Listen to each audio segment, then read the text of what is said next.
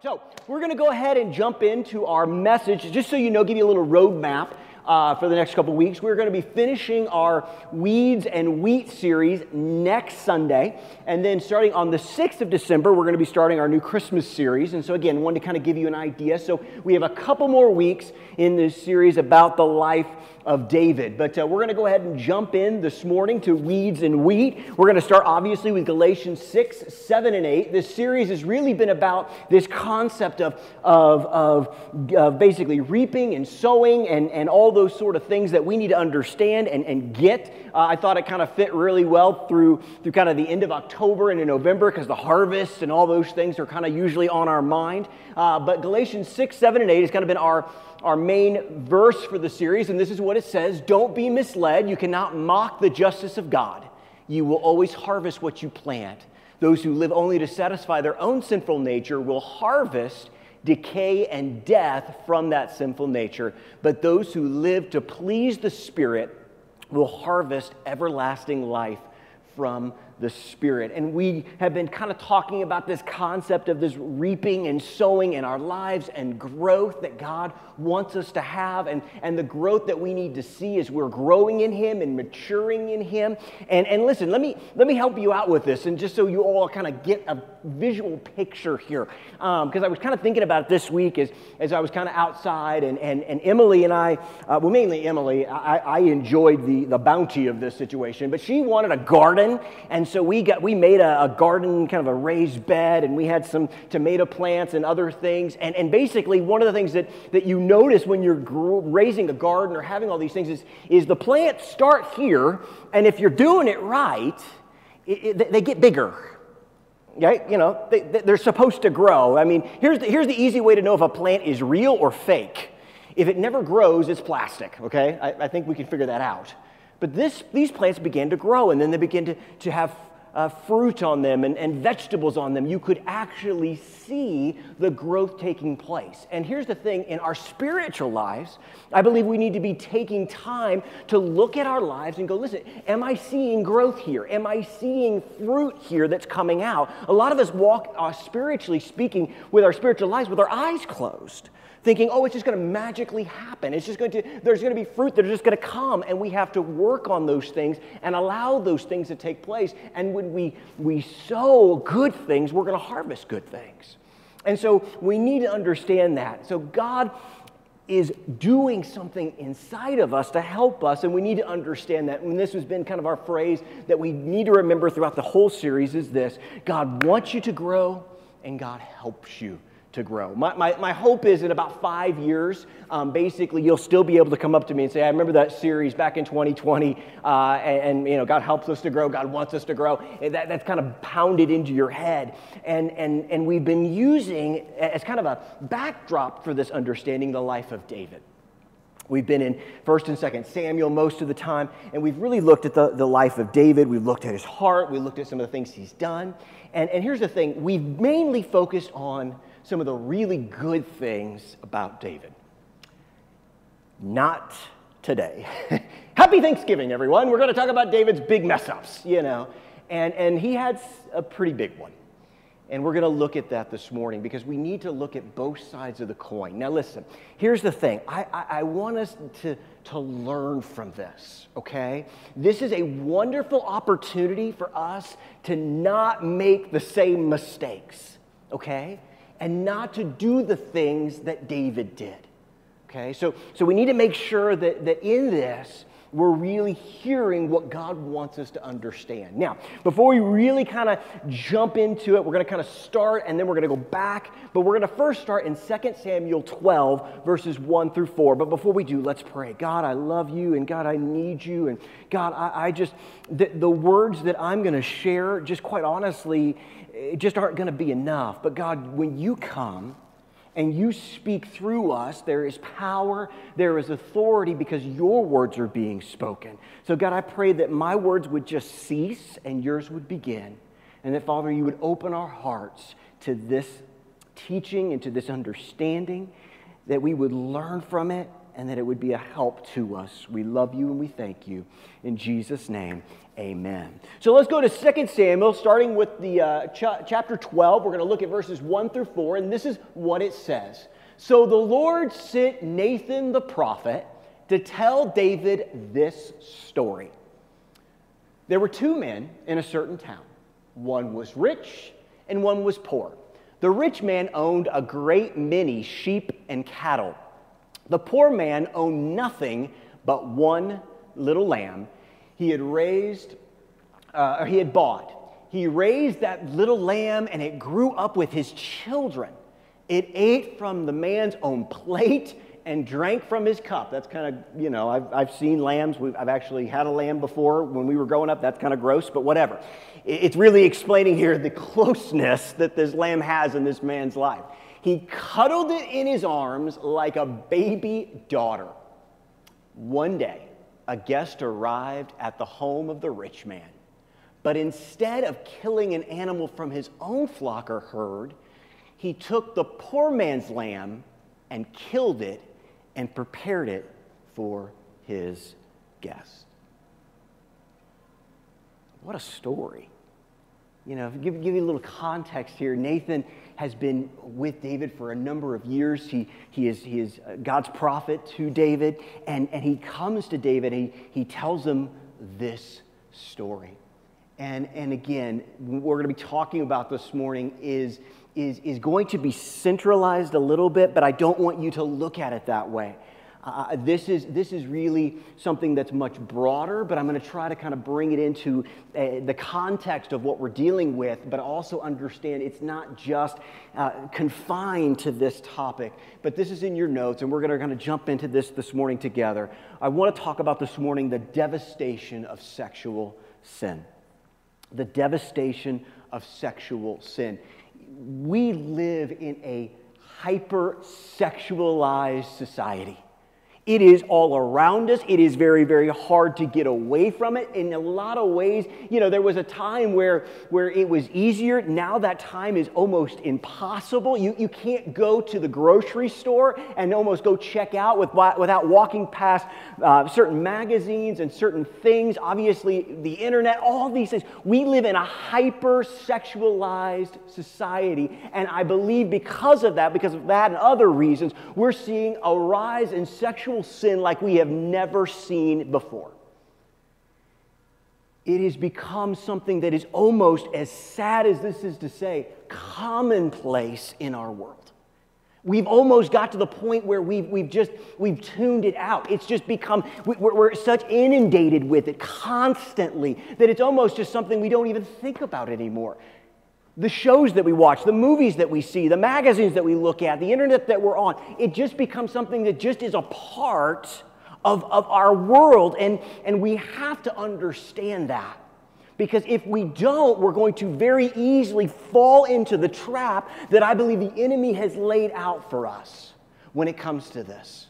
And so we need to learn from this story in David's life. We need to see it. We need to study it so that we can make sure that we can do all that we can to not fall into literally the same pit that David fell into. And here's the thing. This could be about any types of sin. You know, you may be sitting there, well, you know, I'm 14 years old. You know, I'm not really dealing with this quite yet. You know, even though you don't realize it, you are. But this is going to be something that all of us need to learn from. We're just going to look at a specific thing in David's life. So we're going to jump into this story. Now we're going to backtrack to 2 Samuel 11. In 2 Samuel 11, starting with verse 1, we begin to see this story play out in the life of David. And this is what it says. In the spring of the year, when kings normally go out to war, David sent Joab and the Israelite army to fight the Amorites. Now, let's stop there for just a second. Let me help you see something here, because sometimes we can miss this, okay? It's springtime. Back in this time, and even back in early 1800s, armies didn't fight in the winter. It was too cold. It didn't work out. Think of Napoleon going into Russia. I mean, this stuff didn't happen very often because a lot of things didn't work out when it got cold. And so in this time, it was the same thing. People didn't fight in the winter. They literally, even if they were in a war with each other, they'd basically go home. They'd be like, hey, we'll see you next spring. And so that's really where this story begins. The setting begins where David, it's springtime, it's time to go back and fight, and David doesn't go out to war. Instead, he sends someone else in his place. And so this is what it says, continuing on with verse number 1. They destroyed the Amorite army and laid siege to the city of Rabbah. However, David stayed behind in Jerusalem. Okay?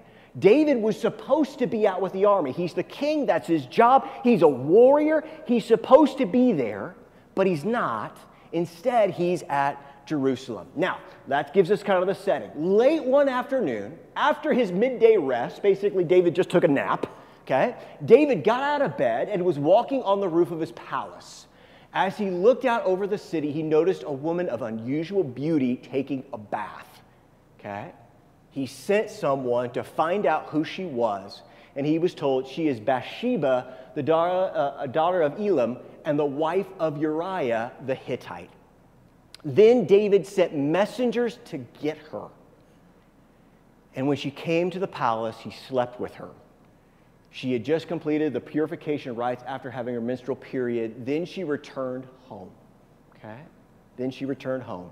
Later, when Bathsheba discovered that she was pregnant, she sent David a message saying, "I'm pregnant."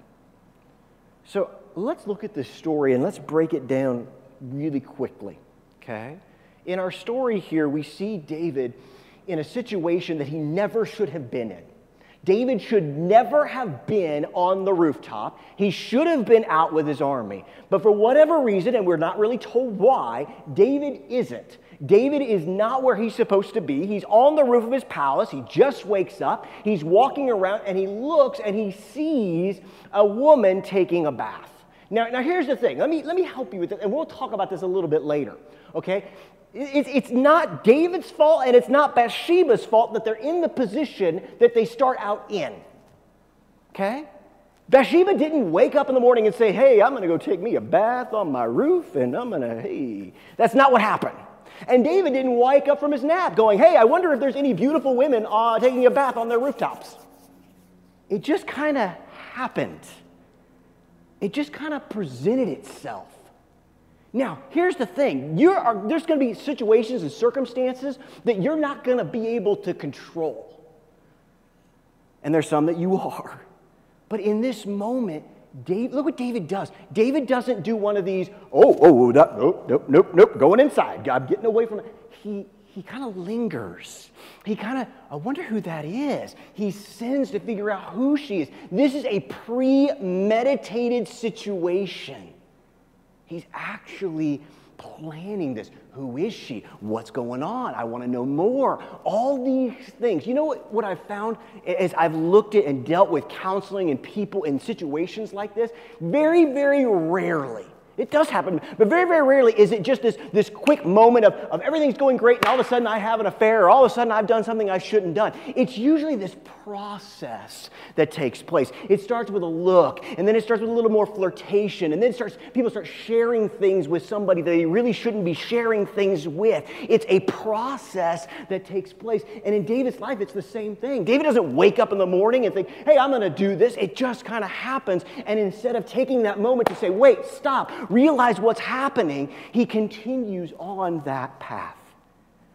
And so because of that, he sins with Bathsheba.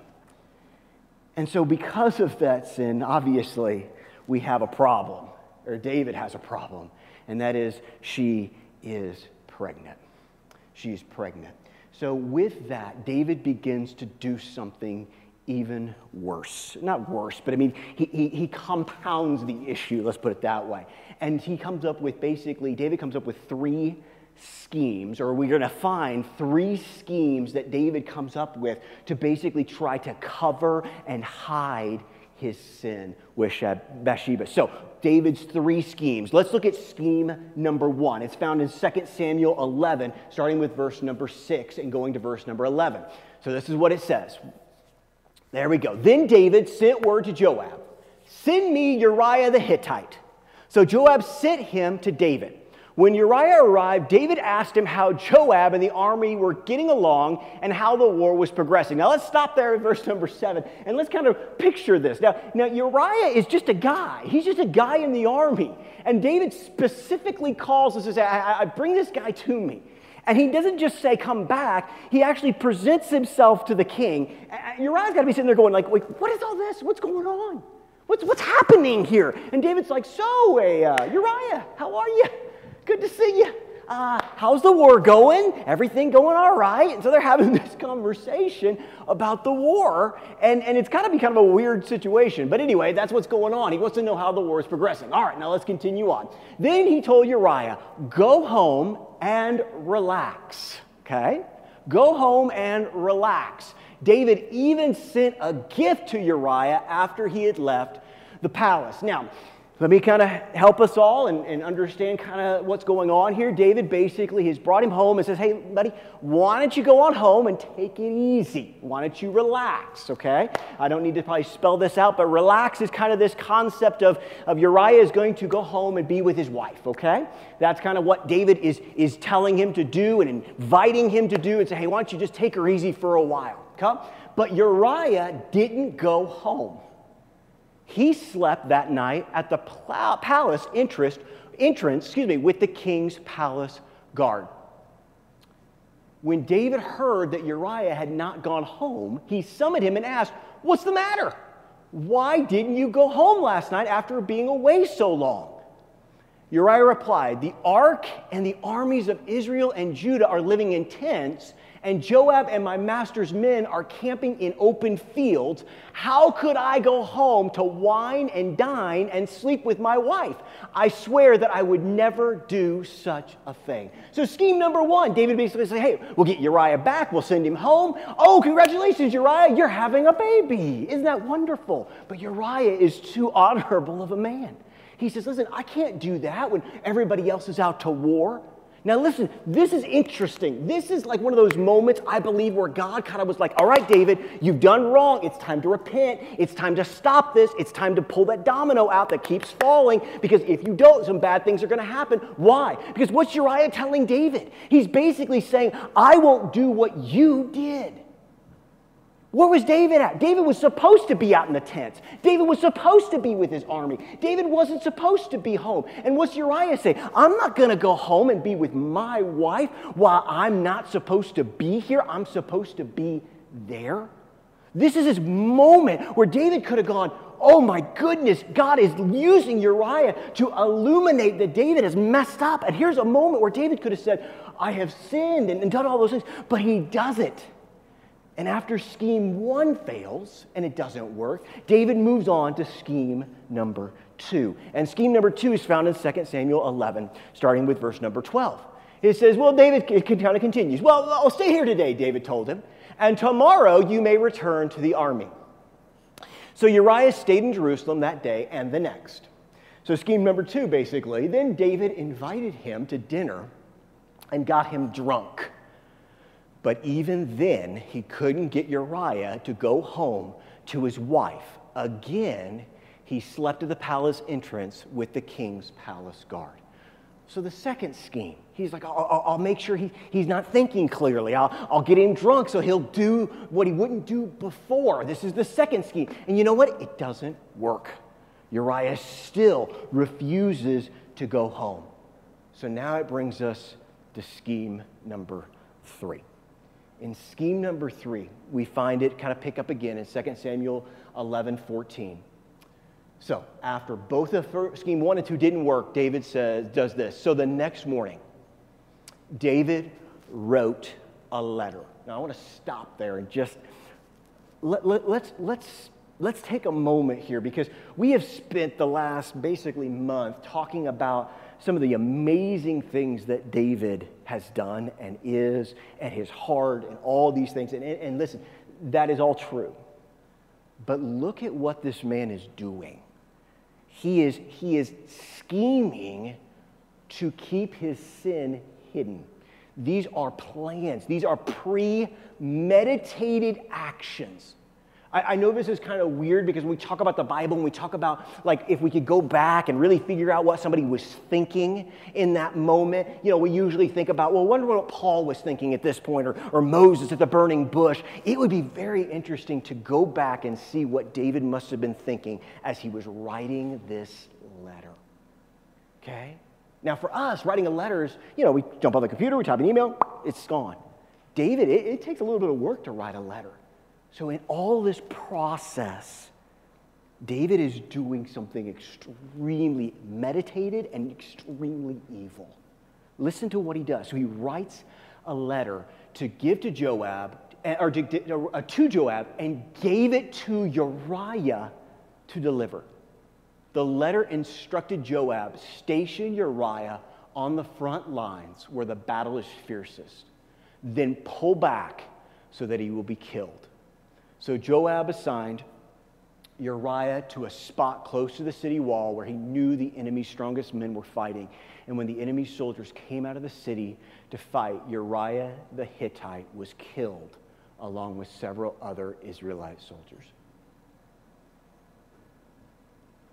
I remember thinking about this even when I was younger and hearing this story and kind of this thought came to my mind, like why did David trust that Uriah wouldn't open the letter? You know what I mean? Now, obviously, Uriah probably wouldn't have had any reason to believe at this point that David was going to do this and write this, but I don't know about you, but sometimes, you kind of got this little letter in your hand, you kind of want to peek into it and see what it is and kind of look, and David trusted that Uriah wouldn't do that. I mean, the respect that David must have had for Uriah is pretty amazing, because Uriah has shown him to be a faithful man, a loyal man, and I think David knew, hey, this guy's not going to open this letter. And so basically Uriah delivers his own death warrant or death certificate, basically. And so Joab puts him there, and he's killed. He's killed. Now let's look at David's report. Let's look at David's report, starting in 2 Samuel 11:22. So the messenger went to Jerusalem and gave a complete report to David. The enemy came out against us in the open fields, he said, and we chased them back to the city gate. The archers on the wall shot arrows at us. Some of the king's men were killed, including Uriah the Hittite. Well, now this is David's response, okay? Well, tell Joab not to be discouraged, David said. The sword devours this one today and that one tomorrow. Fight harder next time and conquer the city. This is David. This is the man that we have studied and looked at his life. This is, open up the book of Psalms and all that he wrote and all that he did. This is David. And his response is calloused and cold and indifferent. You got to feel like David, after hearing that Uriah died, is like going, boy, dodged a bullet there. This is David's heart? Yeah, this is David's heart. And so you need to understand something. And this is in your notes, and I want us to understand it. The goal of the Old Testament is not to make those people look like heroes, okay? The goal of it is not to basically make them look like heroes. The goal is to see the good and the bad and know that Jesus forgives. One of the reasons I truly believe the Bible is a true document, for many, many reasons, but one of them is we don't see just the good of these people. We see Moses striking the rock twice and when he should have spoken to it and not being allowed into the promised land. We see David and his sin with Bathsheba. We see Peter denying Christ 3 times. We don't just see the perfection of people, which is interesting because a lot of ancient documents, when they talk about their kings and they talk about their important people, that's all you hear. All the bad stuff they do, that kind of is pushed away and is not looked at. But in the Bible, we have this amazing illustration of that these people weren't perfect. These people messed up. You look at Genesis, Exodus, Leviticus, every book, it's filled with the stories of people that were basically completely flawed. Why? Because God forgives. Because you know what? Let's be honest with ourselves. Let's be honest in this situation. I'm a lot more like the David that messes up than the David that writes a bunch of beautiful songs. Sometimes my heart is this heart of David, not the heart where God says, that's a man after my own heart. And I can remember that and know that even my imperfection, that God will forgive me as well. He'll forgive me as well. But listen, we need to understand, even though God forgives, there are still consequences. So let's look at the consequences of David's sin. Let's look at the consequences. Now let's jump back to 2 Samuel. We started our message this morning by looking at 2 Samuel 12 and that story that Nathan is telling David. And now we're going to see David's response. But before we jump into that, let me kind of give you an idea of where we're at. This is about a year after this has taken place. Okay? This is about a year after Uriah has been killed. Okay? So David has been living with this lie. He's been living with this situation for about a year. Probably thinks, I got away with it. I mean, after a year, you got to think, I think I got away with this. But now Nathan is there. He's told him a story. Now let's pick it up in 2 Samuel 12, verse number 5. After David heard this story about this rich man taking the one sheep, David was furious. As surely as the Lord lives, he vowed, any man who would do such a thing deserves to die. He must repay 4 lambs to the poor man for the one he stole and had no pity. Now, stop there for just a second, and then we'll jump into verse number 7. You need to understand what David has communicated to Nathan. This is a moment that would really make a lot of today's Christians very, very proud in his super spiritual response. Now, we got to remember what David has done. Okay? At this point, we got to believe that David has not realized what this story is going to unfold and bring out in his life. David's response is a very spiritual response. The law commands that basically if this situation happened, that basically someone killed somebody else's one lamb, that they were to repay that by giving them 4 lambs. So David here is quoting basically Scripture and the law to Nathan. He's saying, well, this is what we should do in such a situation like this. But David takes it one step more and one step higher. David says, and that person should die. In David's religious fervor and his desire to seem so spiritual and on top of things, that basically he takes one step further what the law prescribed in such a situation. And it's interesting. I know in my own life, and I will only speak for me, but in those times where I've tried to be super spiritual man and tried to show off and show everybody how awesome I am in Christianity and all those sort of things, I don't usually just stop at God's law. I go one step further. And in that moment, David is completely oblivious to what's really going on. Now listen, should we desire to grow in our faith? Yeah. Should we desire to allow God to help us grow? Should we? Absolutely. But I think we know the difference between a person that is growing in humbleness, knowing that God is using them and they're growing, and spiritual superiority. If you don't, I read the Gospels, and anywhere you see the word Pharisee, you'll probably get it. Those people were so obsessed with those things that Jesus is literally standing right in front of them, the Son of God, and they miss it. That's what that'll do to us, and that's what it's doing to David. He's missing it. Now let's pick it up. Verse number 7. Then Nathan said to David, you are that man. You are the man. That man that took that one sheep when you had so much. You are that man.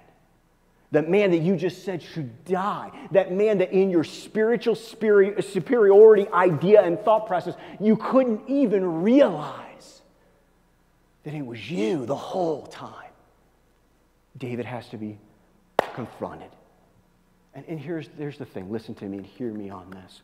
This is a moment in David's life that is a major moment.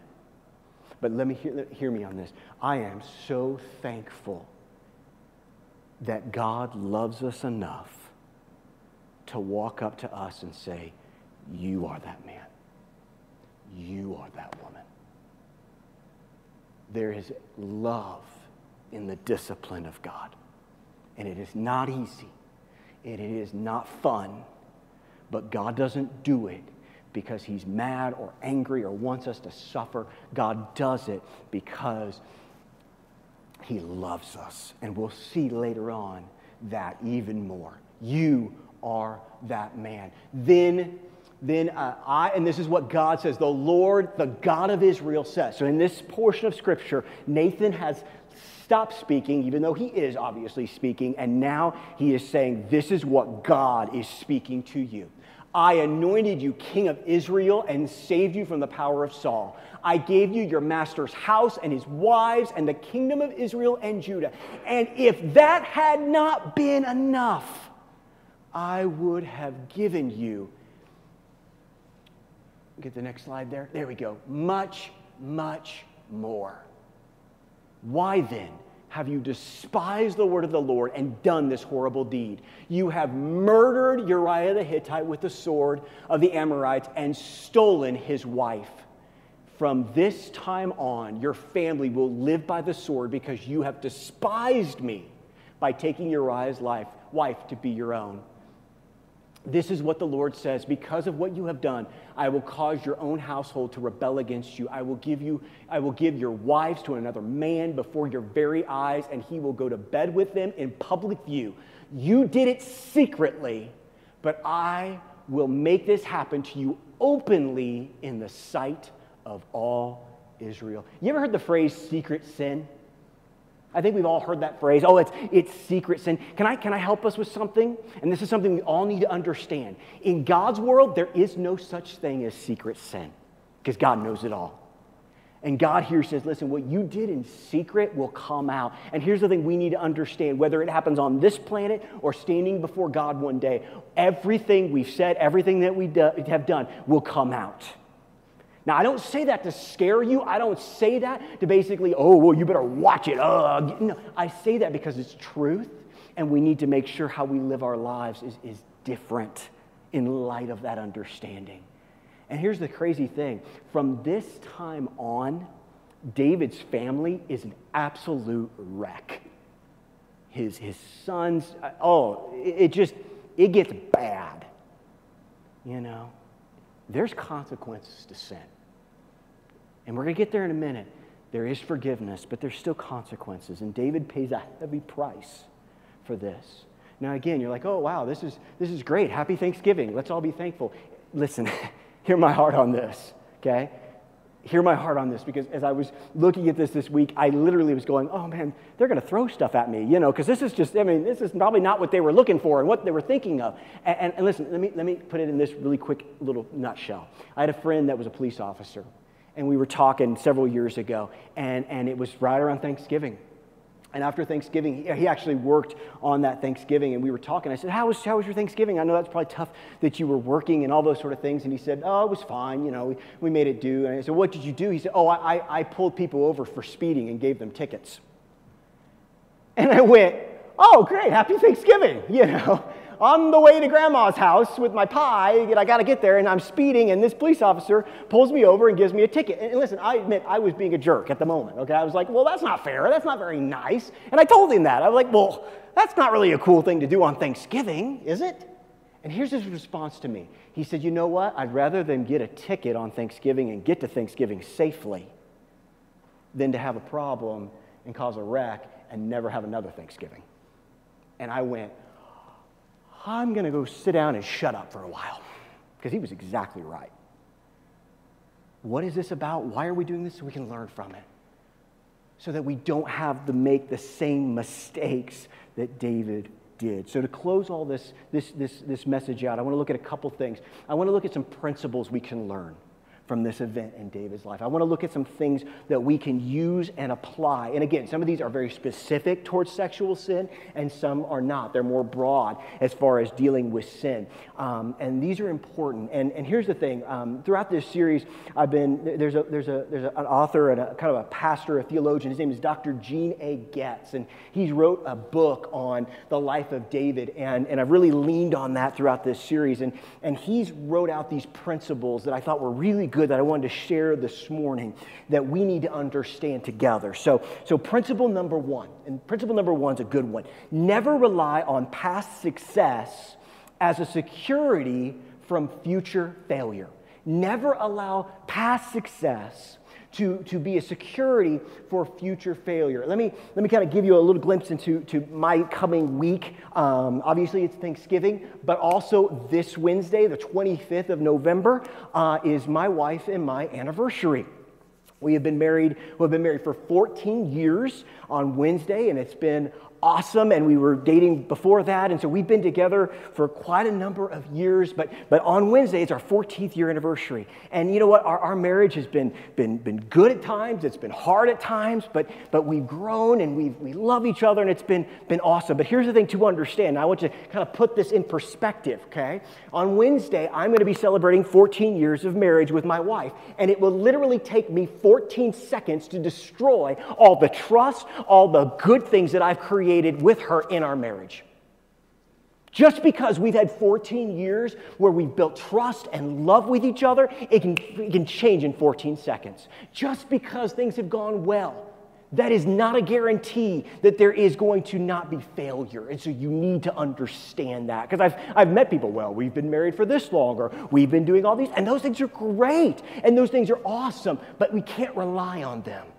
We can't rely on them. Number two, principle number two, avoid idleness and boredom, okay? Where does all this begin? David is not where he's supposed to be. David is bored. Look at the first part of the story. What's he doing? He's taking a nap. Now, listen, I'm not a big nap guy, but I know people love their naps. Naps aren't wrong. Everything's fine with naps, but he's just bored. He's not supposed to be there. He's supposed to be out fighting. Sometimes we need to understand that God wants us to be busy working and doing things for His kingdom, because I may say this wrong, but I kind of remember as a kid hearing this, idle hands are the devil's work tool. Is that what it was? And there's a lot of truth to that. We need to be busy about what our Father has for us to do, because sometimes when we're bored and left to our own devices, some bad things can happen. So we need to understand that. We need to avoid it. Principle number three, it is too easy to rationalize sexual sin. Always be on guard against it. It's too easy. I deserve this. My wife doesn't love me anymore. My husband doesn't. Whatever it is, we can tend to have those moments where we begin to rationalize things. I mean, here's the thing, and this breaks my heart, because I know it's not just about a church, but it's also about a family. But I mean, seriously, you can't even hardly go a month anymore without finding another pastor who's fallen into sexual sin. And again, my heart breaks for their church, obviously, but my heart breaks for that family too. And I've even heard, I've heard interviews with pastors that have gone through that, and I've heard kind of this idea come out several times, this concept of basically like, well, I was just so stressed out. They just justify it all the time. They justify it. And it's too easy to rationalize. It's too easy to justify it. We've got to be on guard against it. We have to be on guard against it, because remember what we talked about before. It's not always just in the moment. A lot of times it's that process that we have to be aware of. Number four, don't allow temptation to turn into sin. Don't allow temptation to turn into sin. Remember back in the story, David's on the roof. Here's what's great. If David had basically been on the roof, had done everything that he was, he's still supposed to be out at war, still supposed to be out there, but David had been out there, he just took his nap, and he walked up, I kind of talked about this before, and he looked and went, oh dear, okay, I'm out. No story. I don't know what I would have spoken on this morning. Actually, I do. I know what I'm speaking on next week, but you know what I'm saying. Okay? But he doesn't. We need to understand that we are tempted. Okay? Jesus was tempted. Being tempted is not a sin. But when we allow ourselves to fall to that temptation, that was where it becomes sin. In our world today, if I said basically, hey, you can't ever be tempted in this arena, we'd all be in trouble. Maybe we could lock ourselves in our room with nothing connection to the world. Temptation here isn't the issue. The issue is that David, when he was tempted, he begins to act on that temptation to make a sin take place. When he writes the letter, when he does his scheming, all these things bring it about. Number 5, never try to cover up or hide sin. Acknowledge sin immediately, especially to God. Because really, when you talk about what David did throughout all this process, he's just covering everything up. That's what he's doing. It's the greatest cover-up in Israel's history kind of a thing up to that time or whatever. So he's trying to cover it up. He's trying to keep it from getting out. Listen, we all sin. We all fall short. We all do things. But listen, we need, when we sin, to go to our Father who loves us, who will forgive us, and acknowledge it and say, you know what, God, I have sinned. And allow that forgiveness to take place. Never try to hide it. Never try to cover it up. Go to God and allow Him to do and bring forth that forgiveness. Principle number 6. The greater the responsibility, the greater the accountability. Now here's the thing, and we need to understand this a little bit. I'm not foolish enough to believe that in Israel at this time, there were individuals that were doing the exact same thing that David was doing. But David was the king. David was held to a higher standard because of what God had done. I am not saying in any way, shape, or form that those people that were in his kingdom doing it, it wasn't sin. It was. But sometimes we look at the price that David paid and we go, man, that's something. That is almost harsh. But you know what? David had a lot of responsibility, so he was held accountable to that. And the second thing is this: the more responsibility you and I have, the more, listen, hear me, the more we're growing in our faith, the more accountability we need in our lives. Listen, hear me here. The greater maturity level you get to is not, I'm doing this, I'm growing, so I need less accountability. You need more accountability. Why? Because your responsibility is growing. And you need to make sure that in those moments, you're following and walking with God. So the more the responsibility, the greater the accountability. Number 7, this is the last one, and this is big. Your sin has devastating effects on others. Devastating effects. And this can cover all sin, obviously. But listen, Uriah dies, and you know what's interesting? Uriah is not the only one that dies in this. You catch that? Uriah doesn't go only by himself to the wall, because that would have indicated a little bit of cuckoo-ness. So he goes with other people, and then people pull back. Uriah dies, and other people die. It affects so much. We're not going to get into it this morning, but part of the punishment that David receives is the child dies. I mean, this affects a lot. Some of the things that his children do. And I mean, like I said earlier, his family gets to be a mess right now. A mess. Listen, hear me here. Your sin doesn't just affect you. It can affect your family. It can affect your workplace, your friends, your kids. it can affect so many people. And it did in David's life. It has devastating effects. If the worship team wants to come up, we're going to close. And look, I know this message is it's kind of real. It's kind of, this isn't a fun necessarily message even to share. But here's the thing. I don't want to share a message like this because here's the thing. The story doesn't end in 2 Samuel 12. Okay? The story doesn't end there. And so I want to encourage you because I don't want you to leave this place going, oh my goodness, yeah, we need to learn. Yeah, we need to understand. Yeah, we've seen some great things in David's life, and today we're talking about a not so great thing in David's life. But the last point we want to talk about, and I used these words on purpose, so you need to catch them. The last thing I want to talk about is the joy of repentance. The joy of repentance. Because in this moment, David could have done a lot of things to Nathan. He could have had him killed. He could have said, you know what, I'm not listening to you. I don't have to listen to you. He could have done a lot of things. And in this moment, David repents. Now remember, there's still consequences. But David repents before God. One of the things that we talked about a couple weeks ago, I believe, is this concept of, or maybe it was last week, when we talked about David's heart. And we talked about the fact that one of the things that really made David's heart like God's was not his perfection.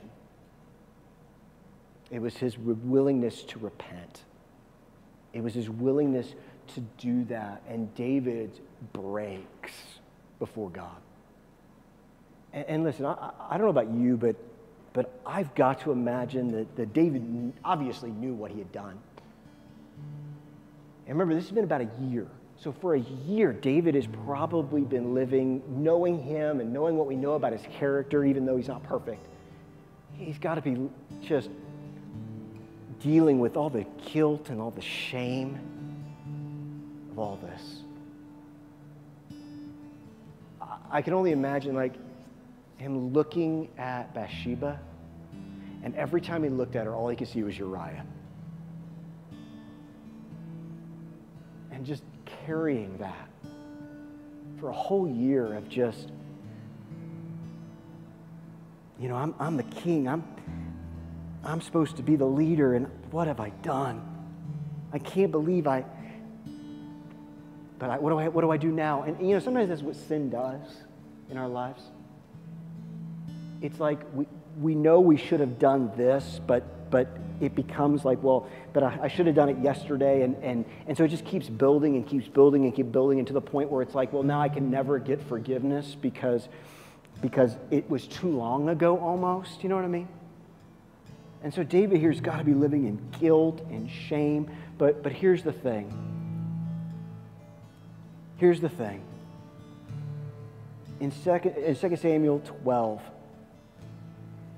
real simply, in 13, it's not on your notes. It says, then David confessed to Nathan, I have sinned against the Lord. He doesn't make excuses. He doesn't say, well, yeah, but Bathsheba this. He says, I have sinned against the Lord. And we don't have time to get into it. I encourage you to look at 2 Samuel 12, and you'll see even more about what kind of happens in here. But David writes a psalm in Psalm 32.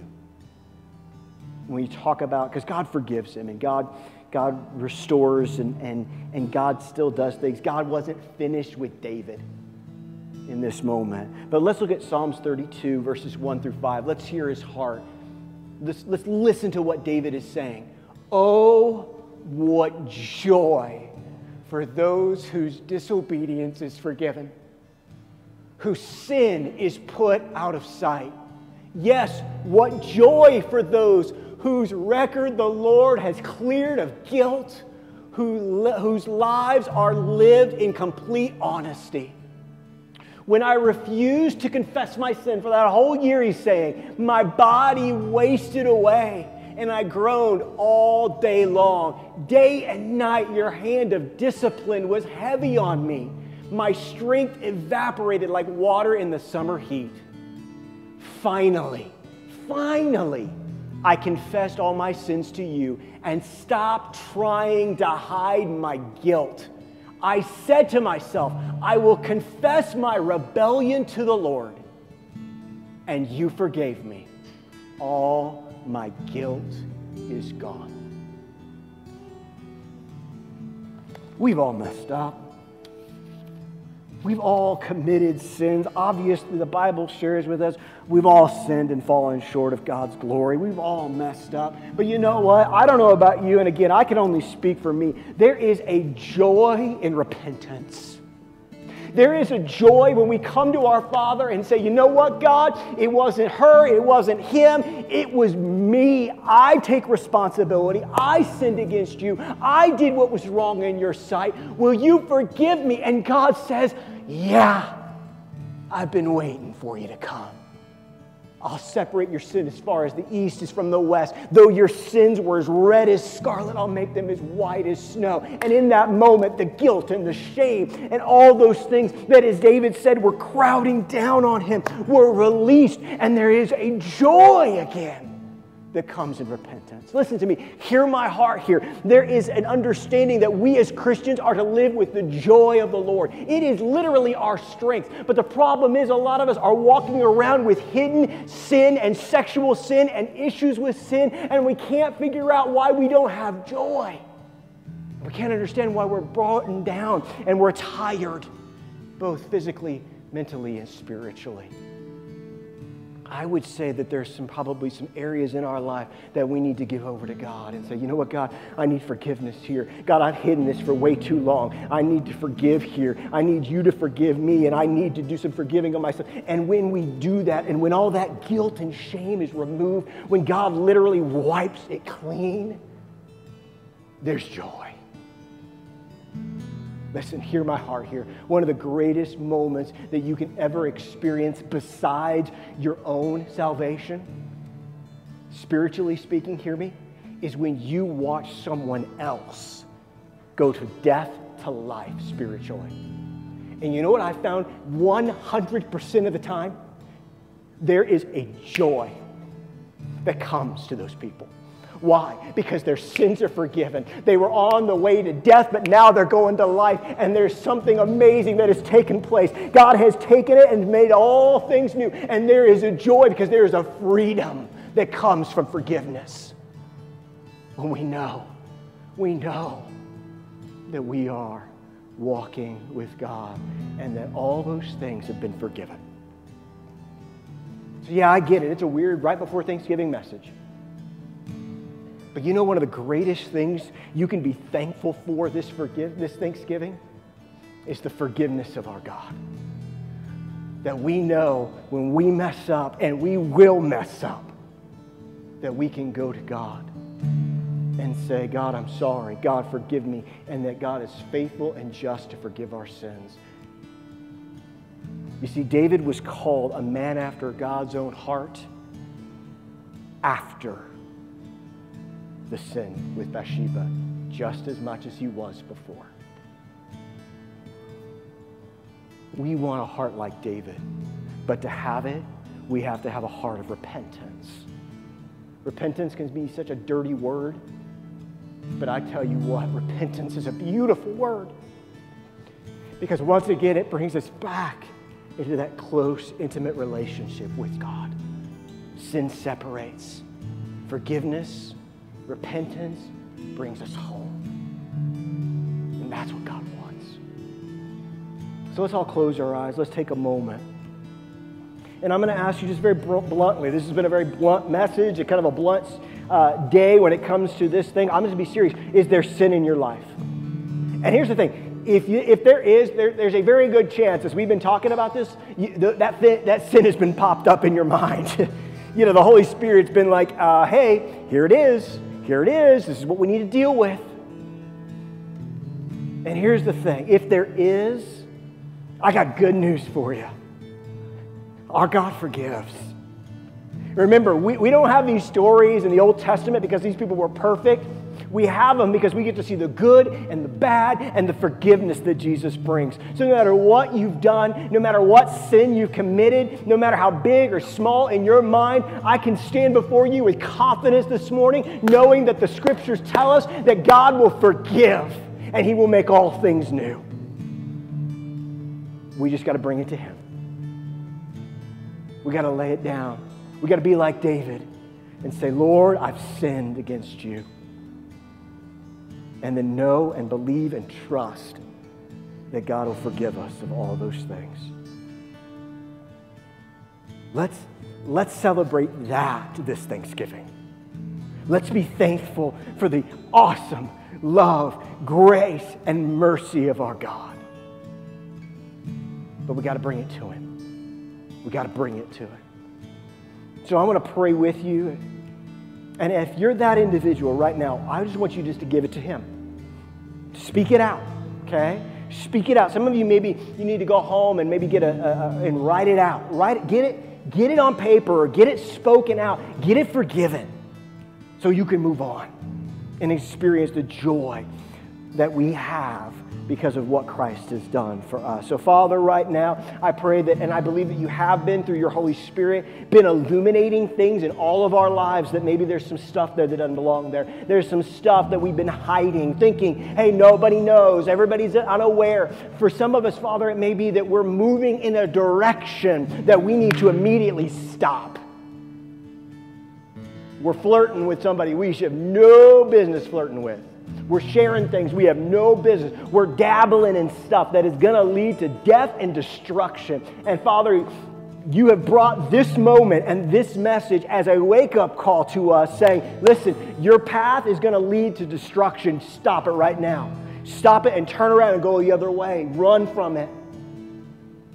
So Father, no matter who we are in this situation, whether we need to come to you and bring that sin and receive your forgiveness, whether it's that we need to ask for forgiveness for heading that direction and turn around and walk the other way, God, whatever it is, God, we can have joy knowing that you forgive, knowing that we can be made right in your sight and be made righteous, not because of our righteousness, but because of yours. So God, right now, we need illumination. We need the discernment that you give us to deal with these issues. We know you love us. We know you forgive us. We can walk out of here encouraged and with joy, knowing that we are loved, forgiven, and with you. We love you. We thank you. I'm going to have John and the worship team come and lead us in a quick closing chorus. Still music fades, and all is stripped away. Sweetly come,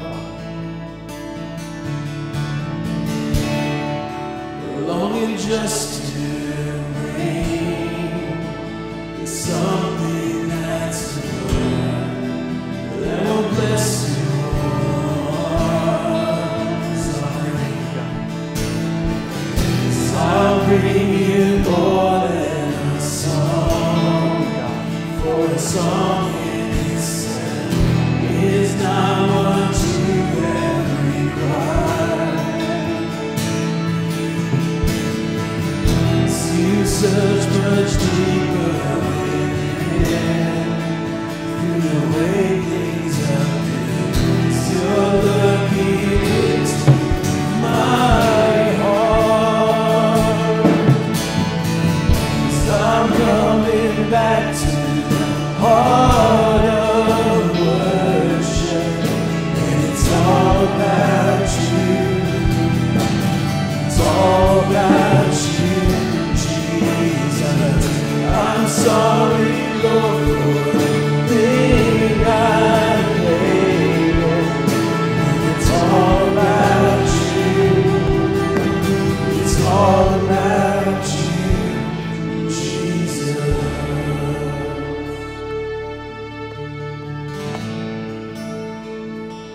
Thank you, Father. God, we thank you for your forgiveness. We thank you that you sent Jesus to live, to offer himself, and then to rise again 3 days later so that we could come to you boldly and ask for forgiveness and watch you wipe our guilt away. And behold, we can be a new creation, forgiven, and be in your family. We love you. We thank you. Let that burn in our hearts this morning, that we can have a heart like yours, not because of our perfection, but because we are forgiven and made right in your sight. We love you. We thank you.